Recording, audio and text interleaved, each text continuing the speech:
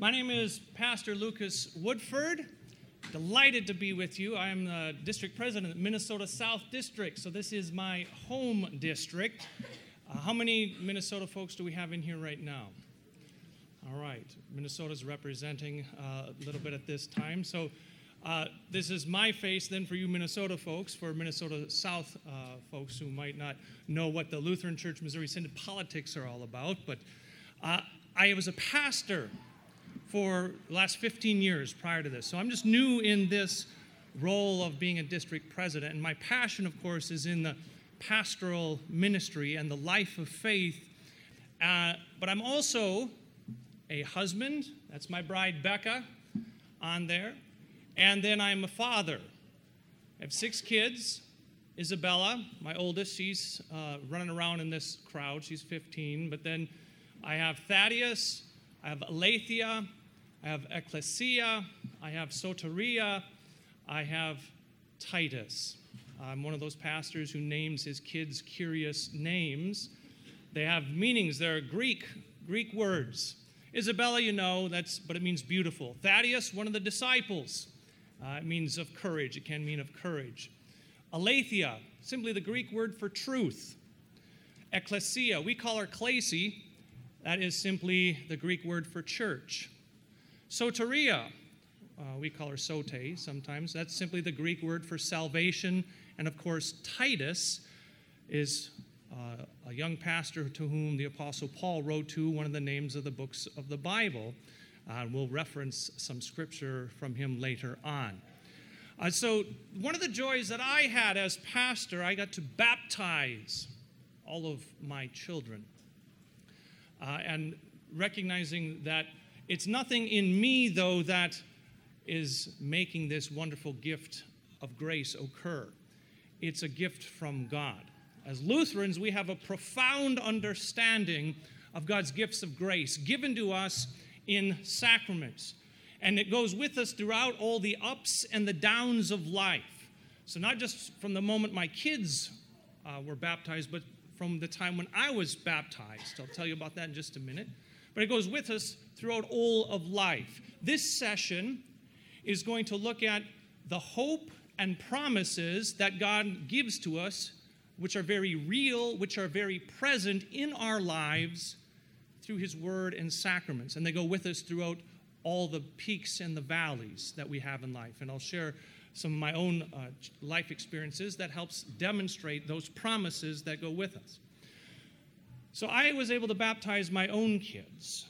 But in my life, I grew up on a dairy farm in South Dakota.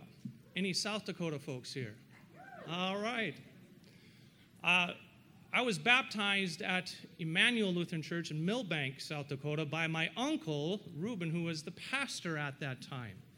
And though the Lord made use of my uncle Reuben's hands and mouth to pour water in the name of the Father and the Son and the Holy Spirit, it was the Lord who was calling me as an infant by the gospel, giving that gift of grace. So I started life by the grace of God and lived in a dairy farm in South Dakota. Now, fast forward here about 5 years. I was a farm boy. My dad on the farm had Holstein cows, milked the cows. And a farm boy loves being with his dad on the farm. So on one rainy day in particular, my dad asked me to come on out and help round up all the heifers from the pasture. And so I was happy to be with my dad. So he gave me a very important job. He said, stand by that door and make sure those cows go in. So I grabbed my herding stick. I had my rubber boots on and my farm cap on and my tattered up coat on and set my face to that rain that was going on and became that epitome of a cow doorman. My dad went out to round them up, push in the heifers. Now, everything was going great. That is until Nancy came along. Nancy was an ornery heifer. And Nancy didn't like me. Nancy came up and headbutted me straight into the ground. Nancy then proceeded to start headbutting me and pushing me all across the mud-covered and manure-filled pasture. So here I was, careening out of control, mud flying by, cow pies going in my mouth and up my nose, and I was screaming bloody murder. And all of a sudden, she stopped. And I turned to look what was going on, and I saw my dad had just launched into the air this massive piece of lumber that he must have ripped from the ground with his bare hands, and I watched in awe as it hit its mark and sent Nancy reeling. He traversed that pasture in mere seconds and then came over to where I was. Now, I was a mess. I was covered with mud and filth of manure. I had a bloodied lip. My boots were lost. I was standing there crying. Now, tenderness normally wasn't my father's strong suit, but no one could have cared for me more tenderly than he did at that moment. In the midst of my filth, it didn't matter to him. He picked me up and grabbed a hold of me. He said, "It's going to be okay, buddy." And he took me back to the house, and he gave me a quick hot bath, got me cleaned all the way up. In a few minutes, I was sitting safely on my father's lap. Why do I tell that story? In baptism, our Heavenly Father cleans us up, washes us clean, wraps us in his love and grace through his Son, our Savior, Jesus Christ, by the power of God's word through the Holy Spirit. When I was bullied by this heifer, and my father came to my rescue, it gave me a picture of the love and the grace and the cleansing that our Heavenly Father gives to us in holy baptism. That's the life of faith. Baptism perhaps is a one-time act, but it goes with us regularly throughout all of life. Now, as confirmands, you had to learn and study this about the 6 chief parts in Luther's Small Catechism, correct? What I'd like you to do, if you don't already have it, download the app right now on your phone from CPH, Concordia Publishing House, for Luther's Small Catechism. If you've got your mobile device with you, maybe you have it already on there. Anyone have it already on there, you get a bonus point. Ah, look at that. There you go. On your mobile device, we're going to talk about this later on. We're in a digital society. How many times do we look down at our devices, and why do we look down at our devices? What's the reason for doing it? Is it simply for communication? Is it to distract us? Is it that we might look at something we shouldn't be, spread gossip we shouldn't do? We need to think about that. So the wonderful thing about technology, it can be used for good too. The app for Luther's Small Catechism is wonderful. It just simply scrolls up and takes a look at it. We're going to take a look at some of these various parts, particularly on baptism and the Lord's Supper this morning, or this afternoon, I should say, and what the life of faith is as we live out under those promises given in the sacraments. So if you've got it downloaded, go to baptism right away. We're going to simply do just a little review.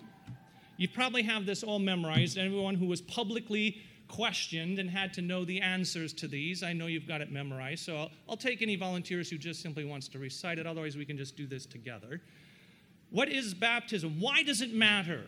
It's a question that I remember asking myself as a student. By the way, I'll say this. Whenever I teach, I have one rule. That rule is the only dumb question is the one you don't ask. So if you have questions or a comment along the way, just throw your hand up. I'm happy to address it. We'll pause for the moment. That's how we learn best. So if you got a question, ask. I was always the kid in class who was, I'm going to sound dumb. I'm not going to ask a question. So I would never ask. If you got a question, ask. One of them, though, I would ask is, well, what does it matter? What does this mean? How is this done? Well, those are Lutheran questions. What is baptism? Well, we need to know what it is first. Let's read the bolded parts together. Baptism is not just plain water, but it is the water included in God's command and combined with God's word.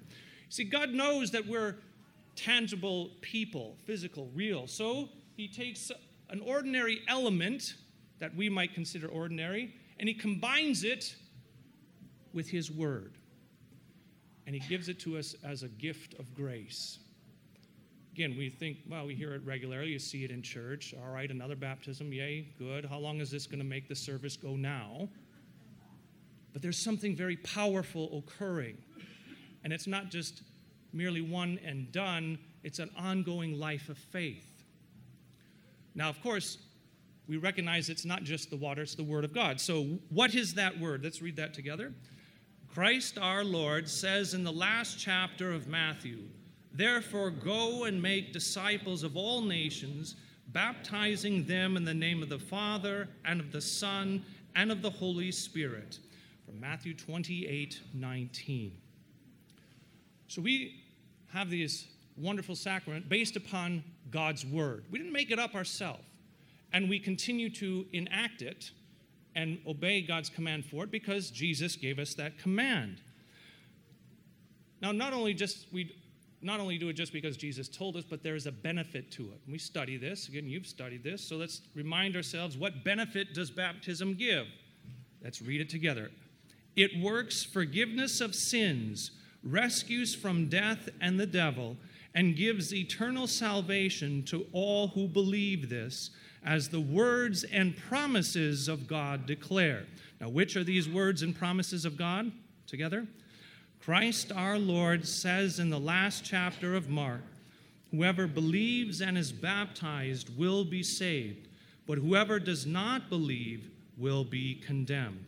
Lutherans have a profound understanding of simple and confessing what simply Scripture gives to us about the nature of baptism. Yes, we obey God's command that it be done, but it's not merely an act of obedience. It's a gift of grace that God gives to us.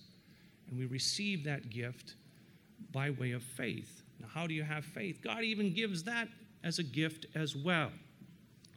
So how can water do such great things? A reminder again, let's read this together. Certainly not just water, but the Word of God in and with the water does these things, along with the faith which trusts this Word of God in the water. For without God's Word, the water is plain water, and no baptism. But with the Word of God, it is a baptism, that is a life-giving water, rich in grace, and a washing of the new birth in the Holy Spirit. As St. Paul says in Titus chapter 3, let's keep going, he saved us through the washing of rebirth and renewal by the Holy Spirit, whom he poured out on us generously through Jesus Christ our Savior, so that having been justified by his grace, we might become heirs, having the hope of eternal life. This is a trustworthy saying. Water and God's Word gives a powerful gift of God's grace. Perhaps this is review. Perhaps you're rediscovering it again because you haven't revisited this for a while. It's an important reminder for us as we'll take a look at what we learn in the Small Catechism is not simply brain information. It's also about life formation. It's to form your life, that you, as you live through all these ups and downs, as we're going to talk about in just a minute, this goes with you. It's not something that say, yes, I got that 100% on that quiz on the third part on baptism. It's about the life of faith that we live in Christ. So then what does such baptizing with water indicate? And this then will conclude our review of things. Let's read it together. It indicates that the old Adam in us should by daily contrition and repentance be drowned and die with all sins and evil desires, and that a new man should daily emerge and arise to live before God in righteousness and purity forever. Now, where is this written? St. Paul writes in Romans chapter 6, "We were therefore buried with him through baptism into death, in order that just as Christ was raised from the dead through the glory of the Father, we too may live a new life." Here it's very important. We'll be dwelling a lot on this part in our portion on talking on baptism, because this gives us a way of life.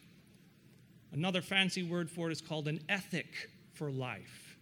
That begins with repentance. And how often is that to occur? Reminds us, daily. Now, how do you know what to repent of?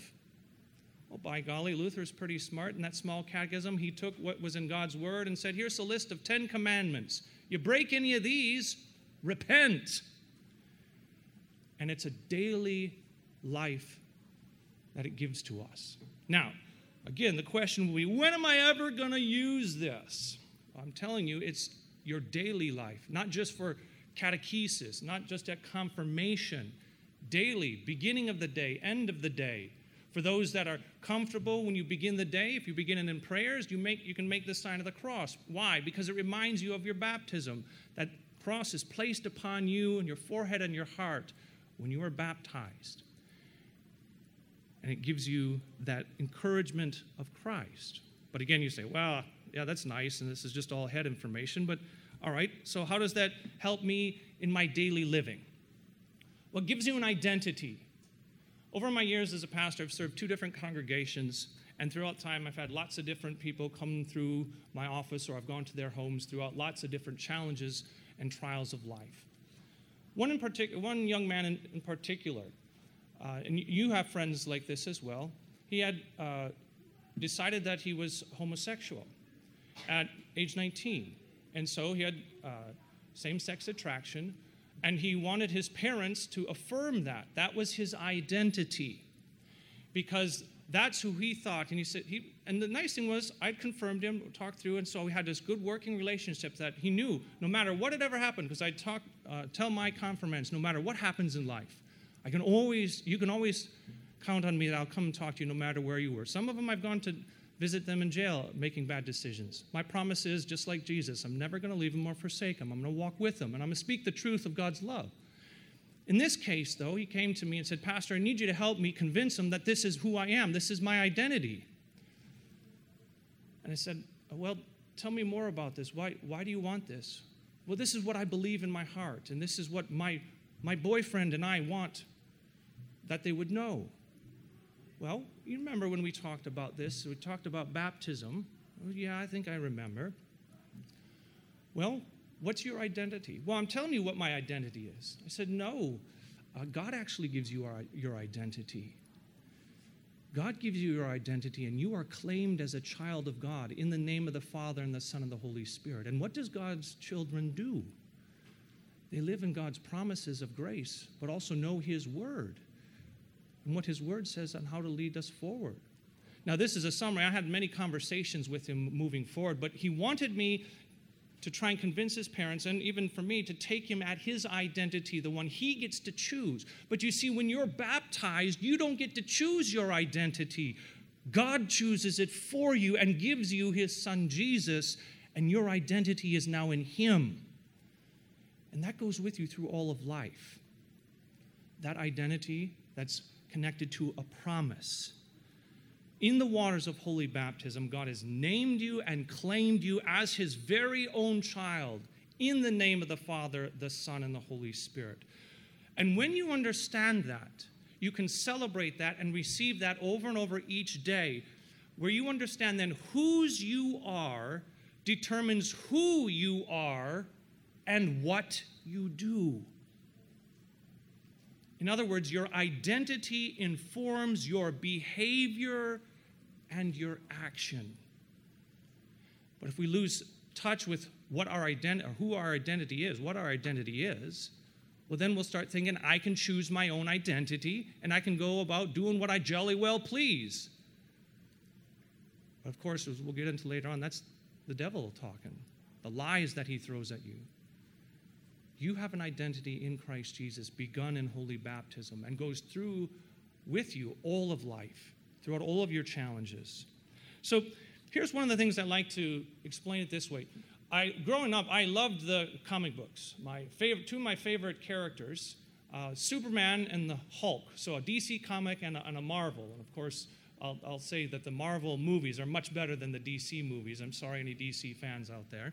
But the Marvel movies are much better. But here's the analogy to take a look at. You have been given an identity in holy baptism. That's your Christian identity. Whose name is in Christian? Christ. His name placed upon you. Well, think about the nature of Superman. He would go around hiding his identity, right? Who'd he hide it behind? Clark Kent. He'd go around hiding his identity. But there's something, again, for comic book lovers like myself and kids who love superheroes, there's something powerful about him of what he can do, but he didn't want the world necessarily to know who he was. So he went around hiding his identity. Now, who was he? He was the son of who? Do you remember? Jor-El, right? And he came from the planet Krypton, and he came to Earth, and of course, the sun gave him these incredible superpowers. But he would hide that often. Now he would come out and use it occasionally, only when people are in need. My point is this. As a Christian, do not hide your identity. You live it out. Whose you are informs who you are and what you do. You live it out on a regular basis. And who are you? You are Christ's beloved children, children of the Heavenly Father. Jesus is the son of Elohim, and he came from heaven to earth to atone for our sins, to pay our price, and then he gives you his everlasting righteousness, innocence, and blessedness. He gives it to you, and you are invited to live it out. So don't hide that identity. Because in that identity, it also gives you character. It shapes what you do, gives you a distinct character. But it also gives you a promise to cling to. Part of the challenge, I look at Superman. Now, we think of him as invincible. When I was young, high school and college, I thought I was invincible. I could do whatever I want. Nothing was going to hurt me or harm me. And I began to understand this later on when I began ministry. That's a common occurrence, a phase of life. I began calling it invincibility syndrome, where people think, well, I've got all of life before me, and what I do now isn't going to make a difference, and it's not going to hurt me. But then all of a sudden, something in life comes crashing down upon you, and you realize that you're not invincible.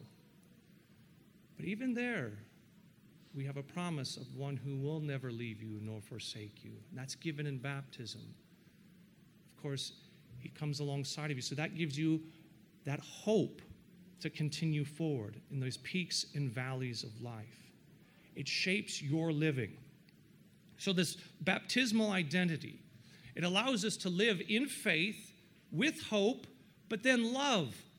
Meaning not just love of yourself, of course, but love of other people. And loving them confidently because you are loved. And here's the reality. Jesus is united to you through the waters of baptism. Paul says it, for as many as you were baptized into Christ have put on Christ. And again, baptism is the beginning of Christ's work in you. Paul says, Galatians 2:20, I have been crucified with Christ. It is no longer I who live, but Christ who lives in me. And the life I now live in the flesh, I live by faith in the Son of God who loved me and gave himself for me. The life you live is Christ at work in you. That's something quite powerful. So God's grace then gives you the strength to live each day by faith and the ability to see him at work in your life, even when your world seems dark.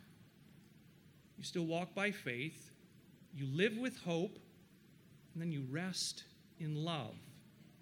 And again, Scripture talks this way in 1 Corinthians chapter 13, for now we see in a mirror dimly, but then face to face. Now I know in part, then I shall know fully, even as I have been fully known.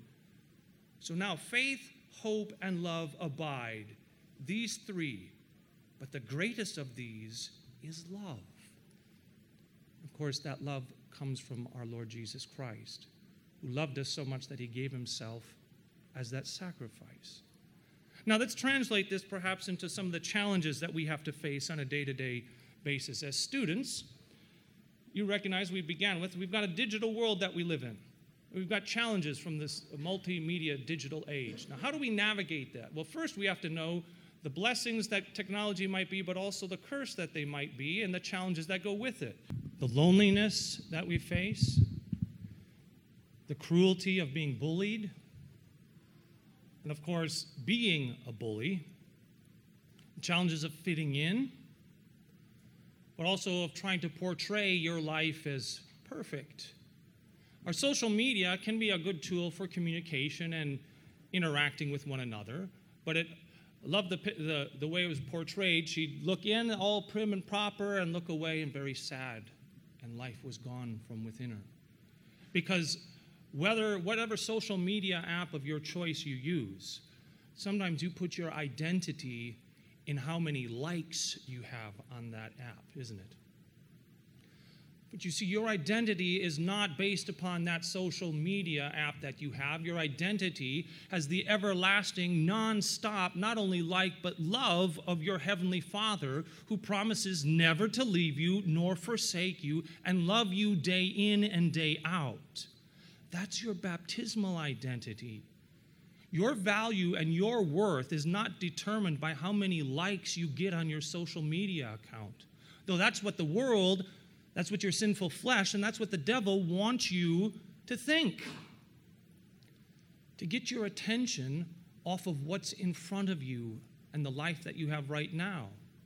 And so it's a great image of simply walking along. You can see them. Now, I know the irony of saying, go ahead and YouTube people watching their phones, because I'm telling you to go to look at YouTube and see it, but people going in their phones and they walk into a pothole or walk into someone else, not seeing what's going on.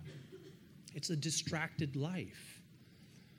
So it's one of the challenges that we live, in the midst that we live. Recognizing, how do we navigate this digital world?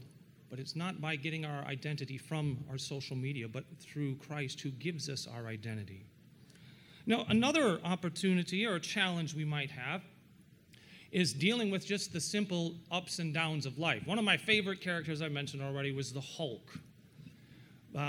And he's based upon one of the biggest lies of emotions in us, his character, if you will. Again, remember, I love the character of the Hulk.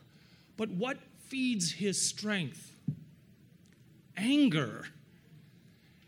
So he's angry, he's 9 foot tall. He gets angrier, he's 12 foot tall. He's super angry, he gets 15 foot tall. And the rage going on within him supposedly gives his massive strength. But what often happens when he's exhibiting this anger to all things around him? Great carnage, collateral damage, great destruction comes. Even though he's showing off this massive, awesome, super strength, which we think is cool, and it's good for comic books and good for movies. I'll show you a clip in just a moment of what is dangerous about the nature of anger. But you see, this is just one example of how do I bear up under my identity as a Christian, as one redeemed by Christ the crucified, and deal with the various emotions that come my way. When I'm angry, each of us has our own various dispositions to what we might do when we're angry. You know what you might do right now, or perhaps what you see others do, and you pick up on some of that. If you're angry, do you clench your teeth and your fist? Do you use vulgar language? When you're angry, what do you do? Do you think of how am I going to get them back? Where is revenge going to come in? You see, this is where the devil, the world, and our sinful flesh love to tempt us in our inherent weaknesses, because we are fallen and sinful people. Emotions like anger are difficult to navigate if we aren't conditioning ourselves regularly, where it says daily contrition and repentance. It's not that we're never going to get angry, and we can be angry. The scripture says, in your anger, do not sin. So the recognition then of what do I do with my anger? And how does what I know about who I am and my identity shape how I react when I am angry? So here's how Satan works. He tempts us first in our daily stations of life. We call it vocations. Lutherans understand that vocation. In other words, what's your vocation and station of life right now? If you're a student, that's a vocation. If you're a son, a daughter, that's your vocation. If you're a parent, if you're a teacher, if you're a pastor, if you're a church member, a neighbor, that's your vocation. Satan tempts you in those vocations, and he tempts you to sin against others in those vocations, just like he tempts you to sin against God. So it's knowing how Satan works and how he schemes to try and tempt you and lead you astray. He'll tempt you and lure you thinking, oh, this is great. Look what you're going to be able to have. Anger is one of them. And if we're always angry, it can deceive us thinking we're always feeling powerful because we intimidate people and we can get them to do what we want. But what kind of damage and carnage comes along the way? So if we are always angry, we don't get to have that kind of superpower that the Marvel comics want us to believe that might come with it. Satan wants us to think we will, but you see all kinds of the damage that goes on and the carnage that comes along the way. It's being mindful then, of course, of how Satan is trying to tempt us. But the promise is, of course, that in the midst of when we do lose our temper, because all of us loses our temper in one form or another, that promise still goes with us. And that's where the life of the repentant life, where forgiveness comes in. We'll talk more about then what does sin do to us? Not just knowing these things, but the reality of what is sin doing to us. We'll talk more when we shift our talk to the Lord's Supper in just a little bit. As we wind up, though, on baptismal identity, the nature of being baptized means you can live with faith, hope, and love amid a disordered world. Your Christian identity and character is always rooted in Christ. And here's the thing, his virtues. It's an old word, but an important one for us to reclaim and come back to. Virtues that are given to you through holy baptism.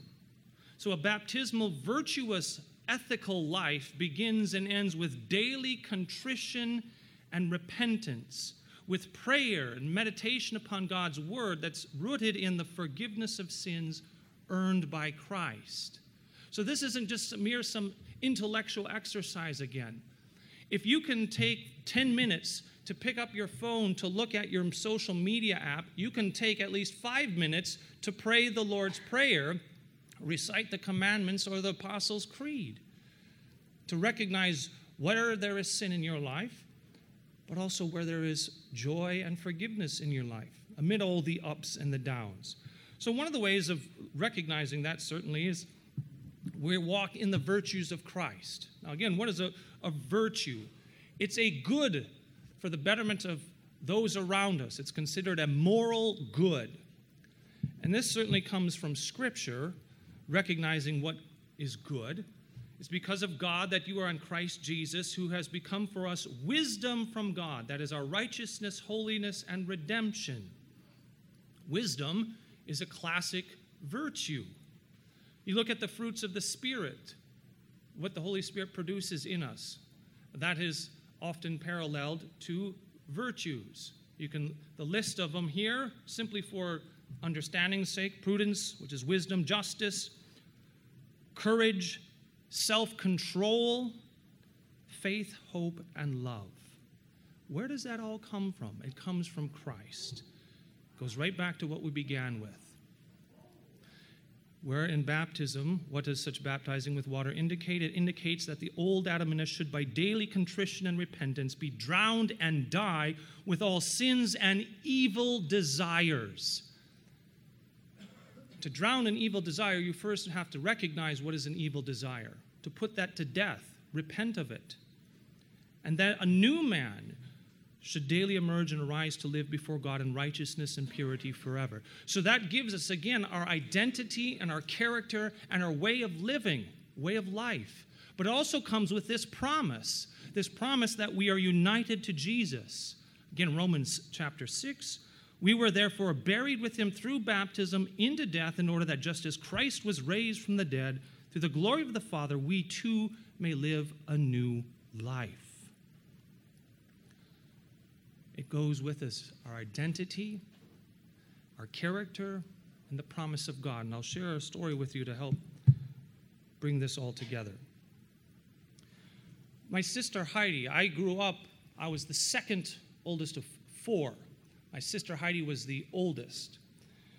My brother Matt, right behind me, he was 18 months behind me, and then my youngest brother Josh didn't come along until 7 years after I was born. My sister Heidi, while on the farm, she got cancer at 6 years old. I was 4 at the time.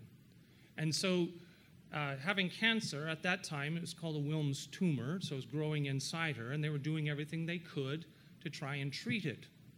But eventually the time came when the doctor said, we can't do anything more. It's spread throughout her whole body. But throughout that time, of course, in South Dakota, in our congregation that we were at, a pastor giving care, reminding her that Jesus has claimed her as his very own, that she's been baptized into Jesus. In fact, she quite regularly knew that. She would be at the hospital getting chemo treatments very often, and my mom would sing hymns, or someone else might come and sing hymns, and if it didn't have enough Jesus in it, she would literally say, Mom, that one doesn't have enough Jesus in it. Why? Because she knows where life is at. It's in Jesus. And it's a reminder, of course, about what we sing. It points to and gives us Jesus. So the time finally came then where nothing more could be done, and said, you can take Heidi home and spend the time with her that you have left. And so I was 4 at the time. And as my mom tells this story, the day finally came. It was just my mom and Heidi sitting in the living room at our house. And Heidi was sleeping, but all of a sudden she sat up, but her eyes were still closed. And she put her hands out like this. And my mom comes over to her and says, Heidi, are you okay? And she just opens her eyes in and crawls onto my mom's lap and says, Mom, I know where I'm going to go now. I'm going to be with Jesus. And a minute later, she died. Her identity was in Christ. She knew that. Now, my parents knew that. That didn't mean it hurt any less. Of course, it crushed them.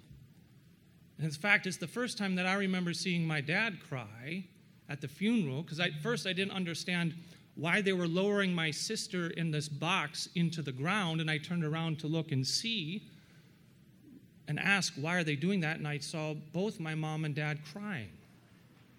I didn't fully understand. Later on, of course, I would. But even in the midst of that sorrow, that hurt, and that pain, there is still hope. Because she is united to Jesus, the one who gives life. She's united to his death and to his resurrection. That means as she was put into the grave, she will not stay there, but she will be raised back to life. There is life in Jesus. And so that's why we rest on that gift of baptism, even in the midst of life's ups and downs and the challenges that we face. God's promise is to go with us through all the ups and the downs. Through all the challenges that you have, through all the heartaches that you have, his promise is to go with you. Through all the peaks and the valleys, through all life's hills and the dark places of life that you go. His promise is real, and he is present. It's not just some kind of magical made-up thing. He is very present. He gets no more present, of course, for you than when he says, take and eat. This is my body given for you. Take and drink. This is my blood given for you. His promise is very real and very present. That's why Lutherans call it the real presence when we receive the Lord's Supper. Understand that Jesus promises to be where he says he'll be at. And when he says, this is my body and blood, we take him at his word. We just simply believe what he says. Again, if you haven't got the app, download the app. Just by way of reminder for us again, a little review of what is the sacrament of the altar, the Lord's Supper. I'll read these, but you can follow along. It is the true body and blood of our Lord Jesus Christ under the bread and wine instituted by Christ himself for us Christians to eat and drink. And where is this written? Again, we look at Scripture. The small catechism isn't something beyond Scripture. It's simply confessing what the Scripture has. Our Lord Jesus Christ, the night when he was betrayed, took bread, and when he had given thanks, he broke it and gave it to the disciples and said, "Take, eat, this is my body, which is given for you. This do remembrance of me." The same way also he took the cup after supper. When he had given thanks, he gave them, saying, "Drink of it, all of you. This cup is the New Testament in my blood, which is shed for you for the forgiveness of sins. This do as often as you drink it in remembrance of me." Again, like he did with simple water, he uses real elements. He takes a visible element and he combines it with his word, and therein gives to us the gifts of salvation that Christ has earned for us. So the benefit of this actual eating and drinking again. These words, given and shed for you for the forgiveness of sins, show us that in the sacrament, forgiveness of sins, life, and salvation are given us through these words. For where there is forgiveness of sins, there is also life and salvation. Again, how can such bodily eating and drinking do such great things? So it's not just simply like you eating your scrambled eggs at breakfast. There's something more significant here. It's not merely the act of opening your mouth and chewing with your teeth. Certainly not just eating and drinking do these things, but the words written here, given and shed for you for the forgiveness of sins. These words, along with the bodily eating and drinking, are the main thing in the sacrament. Whoever believes these words says exactly what they say: forgiveness of sins. Of course, there is something to be said about being ready to receive it. Who receives this sacrament worthily? Fasting and bodily preparation are certainly fine outward training, but that person is truly worthy and well prepared who has faith in these words, given and shed for you for the forgiveness of sins. But anyone who does not believe these words or doubts them is unworthy and unprepared. And so that's why they ought not then go up if they don't believe these things. Go up meaning to receive the body and the blood of the Lord Jesus. For the words "for you" require all hearts to believe. Now again, the question, when am I ever going to use this? Well, hopefully, as you saw with baptism, learning those things about it, it's not merely for information, it's for the life that is formed by it. Here, too, your life is not simply informed, but formed by the body and blood of Jesus in you, which you receive and eat by faith. So think of it like this, in the challenges and opportunities of life. How many of you have read the books or seen the Harry Potter movies? All right, so you know the characters called the Death Eaters. Are they good or bad? They're bad in those books and in the movies. All right, so they want to bring death to you, and they want to bring death to you in a horrendous, terrible way. That's what the devil, the world, and your sinful flesh want to bring. The Bible is quite clear. It says the wages of sin is death. So amid the realities of life that you live, and there's plenty of joys that we can certainly have in life, always know that there are things waging against us. There are things tempting us. Here's where we recognize, again, the brilliance of Luther's Small Catechism in helping us understand the life of faith. Praying the Lord's Prayer. What does that mean to pray the Lord's Prayer? Each of the petitions is designed to drive us deeper into that prayer, particularly this one on temptation. When we pray, "Lord, lead us not into temptation," what does this mean? It means that God tempts no one, but we pray in this petition that God would guard and keep us so that the devil, the world, and our sinful nature may not deceive us or mislead us into false belief, despair, and other great shame and vice.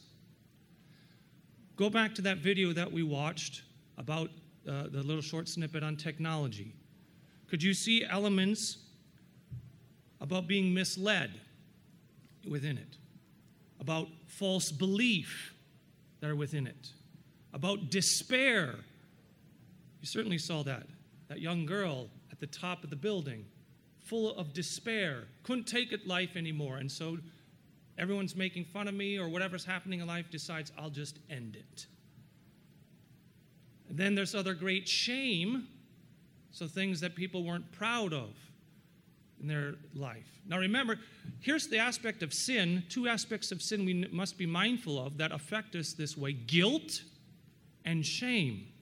Guilt means you are guilty. It means you did something wrong. You transgressed. You did something wrong. It says you did a wrong thing or you did something bad. Shame says you are bad. Shame deals with your identity. Guilt deals with something you have done. But shame goes to your core and says you are bad. And so when you're suffering under both guilt and shame, the intensity of it, the devil loves it because he can drive you to despair. And of course, the way that can happen is certainly through the nature of how sin has its effect upon us. See, the devil, the world, and our sinful flesh, sin is more than just, I did a bad thing. Yes, there is guilt with it, but you see, sin is more than what might be considered just a moral infraction, a moral bad deed. There is also spiritual contamination that comes with sin. So when you try to say, oh, I did that bad thing, yeah, it's sin, I'll just ask for forgiveness on it on Sunday, I'll get the Lord's Supper, and it's not going to have a big deal about effect on me from now and until then. But here's the reality about sin. You can think about it like perhaps radiation poisoning.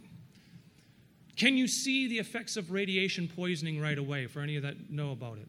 No, it eats you from the inside out. And by the time that you actually see the effects of that radiation poisoning upon you, it's too late and your body is near death.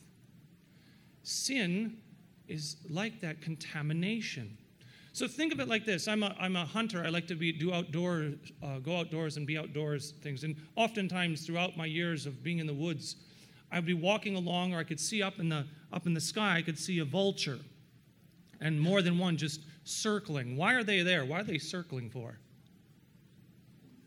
Because they smell something foul. They know something that is death is there. So think of sin that way.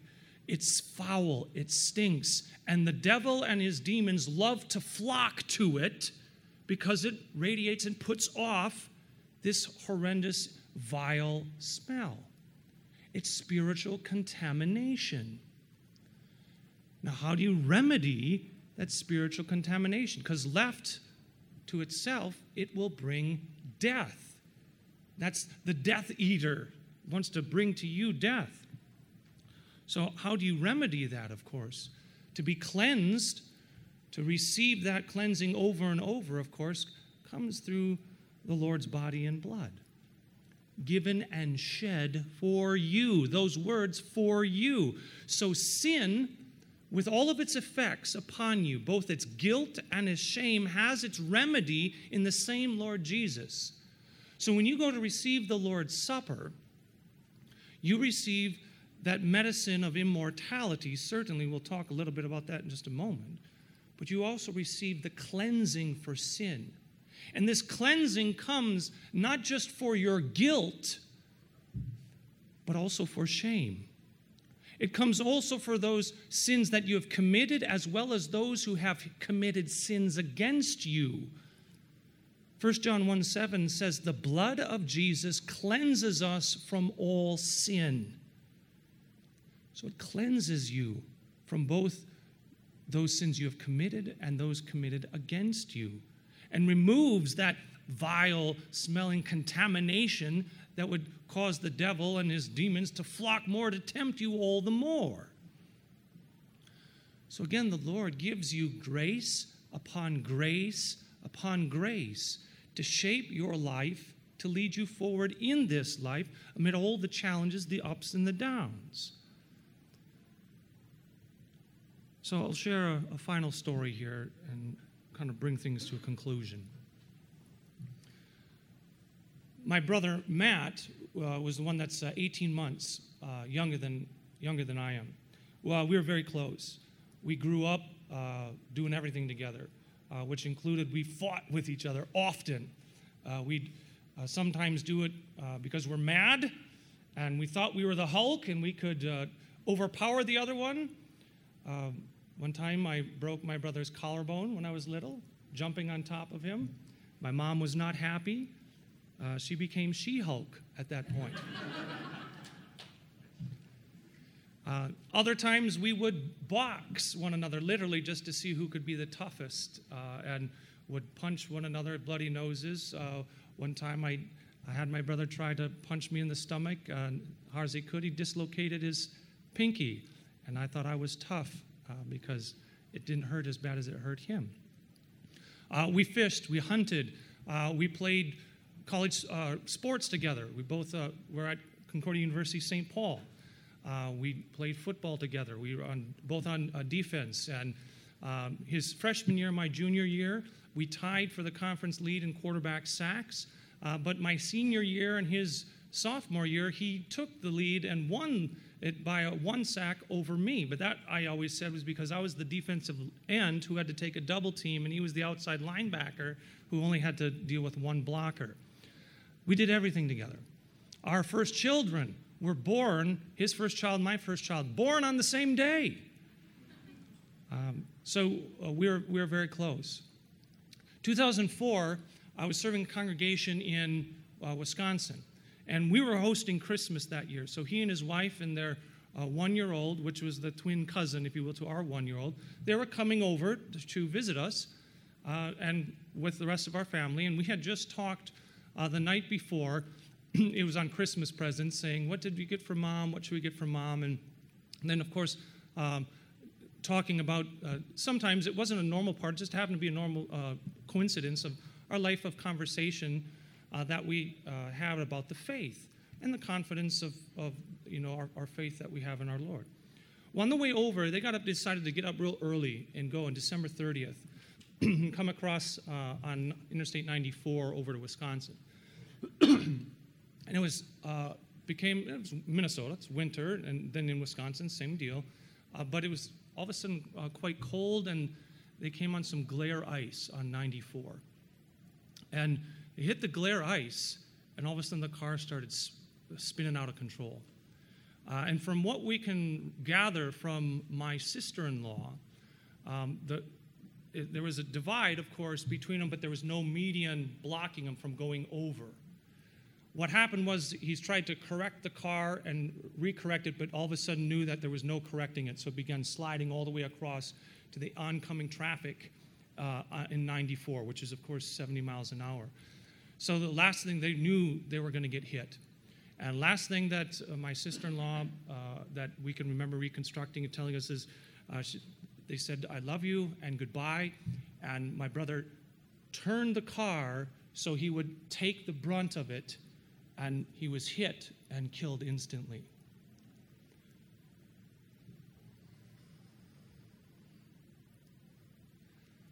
Life's ups and downs go with the promise that we are united to a death defeater and a death eater. You partake of the Lord's body and blood. You have the power of a Death Eater coursing through your veins, because his promise goes with you, not only to cleanse you, but to raise your dead body back to life. As Jesus burst out of that tomb, that's the promise that he has given to my sister. That's the promise that he has given to my brother. That's the promise that both of their funerals, it was proclaimed. And through all of life's ups and downs, that's the promise that goes with us. Through all of life's hills and valleys, we have a real present promise that goes with us through our Lord Jesus Christ. Thanks for your time. I pray that the Lord would continue to bless you and lead you forward, that your time here is a wonderful experience, but you go forward knowing of these promises that are sure and certain, that are very real and are very present. Let's close with the Lord's blessing. The grace of our Lord Jesus Christ, the love of God the Father, and the fellowship of the Holy Spirit be and abide with us now and always. Amen.